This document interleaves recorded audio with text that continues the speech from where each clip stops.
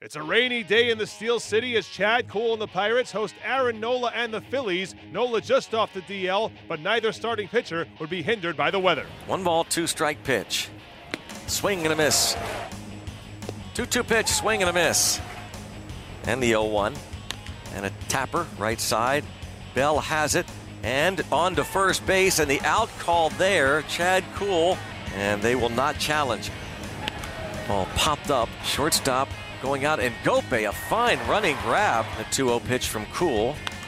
Popped up, and again in shallow left, it is he's everywhere. Gope in front of Adam Frazier. It's been 366 days since a 100-pitch, 7-inning outing for Aaron Nola. Here's the pitch. Aaron Nola hits David Freese with a pitch, forcing in Frazier. The Pirates take a 1-0 lead in the 6th. Will play. Maybe The Pirates will accept the gift. The 0-1, bouncing ball toward third. Freeze on the short hop throw to first and raise the Jolly Roger.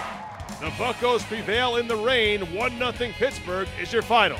So the Pirates take this series against the Phillies. They've won 6 of 8 overall. Wade LeBlanc gets the win in relief. A feel-good win for the Pirates on Sunday, or now just 4 games under 500 at 20-24. Here's skipper Clint Hurdle.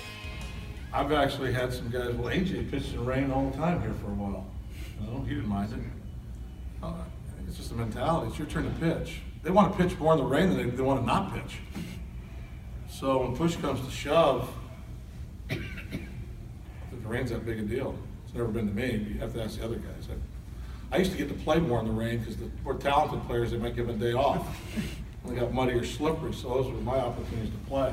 The ball, the first pitch he threw, even though it was a ball, second pitch strike, his arm side sink right out of his hand. So that was the first good sign.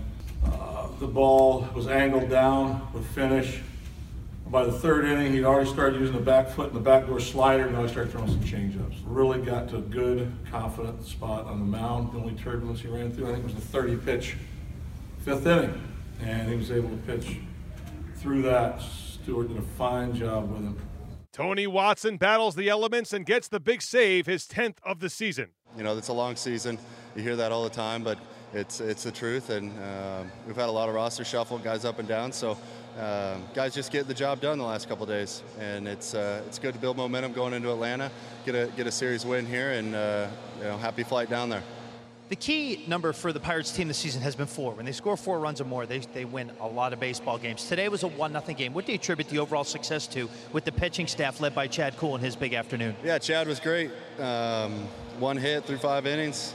Getting early contact, pitch efficiency was great. So just pounding the strike zone, and then Wade came in and did his job, and Flip came in, got nasty after Nicasio, and just tried to go out there and shut the door and get us out of here. It was a steady rain pretty much the entire game. How challenging was it just with that mound and take on so much water throughout the course of the ball game? Best grounds crew in the big leagues right here, so we're fortunate, and the mound was in great shape.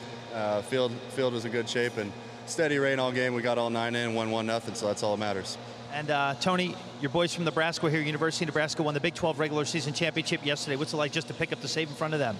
Yeah, Big Ten champs, so big day for them yesterday, and they're headed to the Big Ten tournament and made a pit stop here, so it's great to talk to them before the game, and wish them nothing but success. The Buccos begin a series with the Braves on Monday. Garrett Cole will start the opener.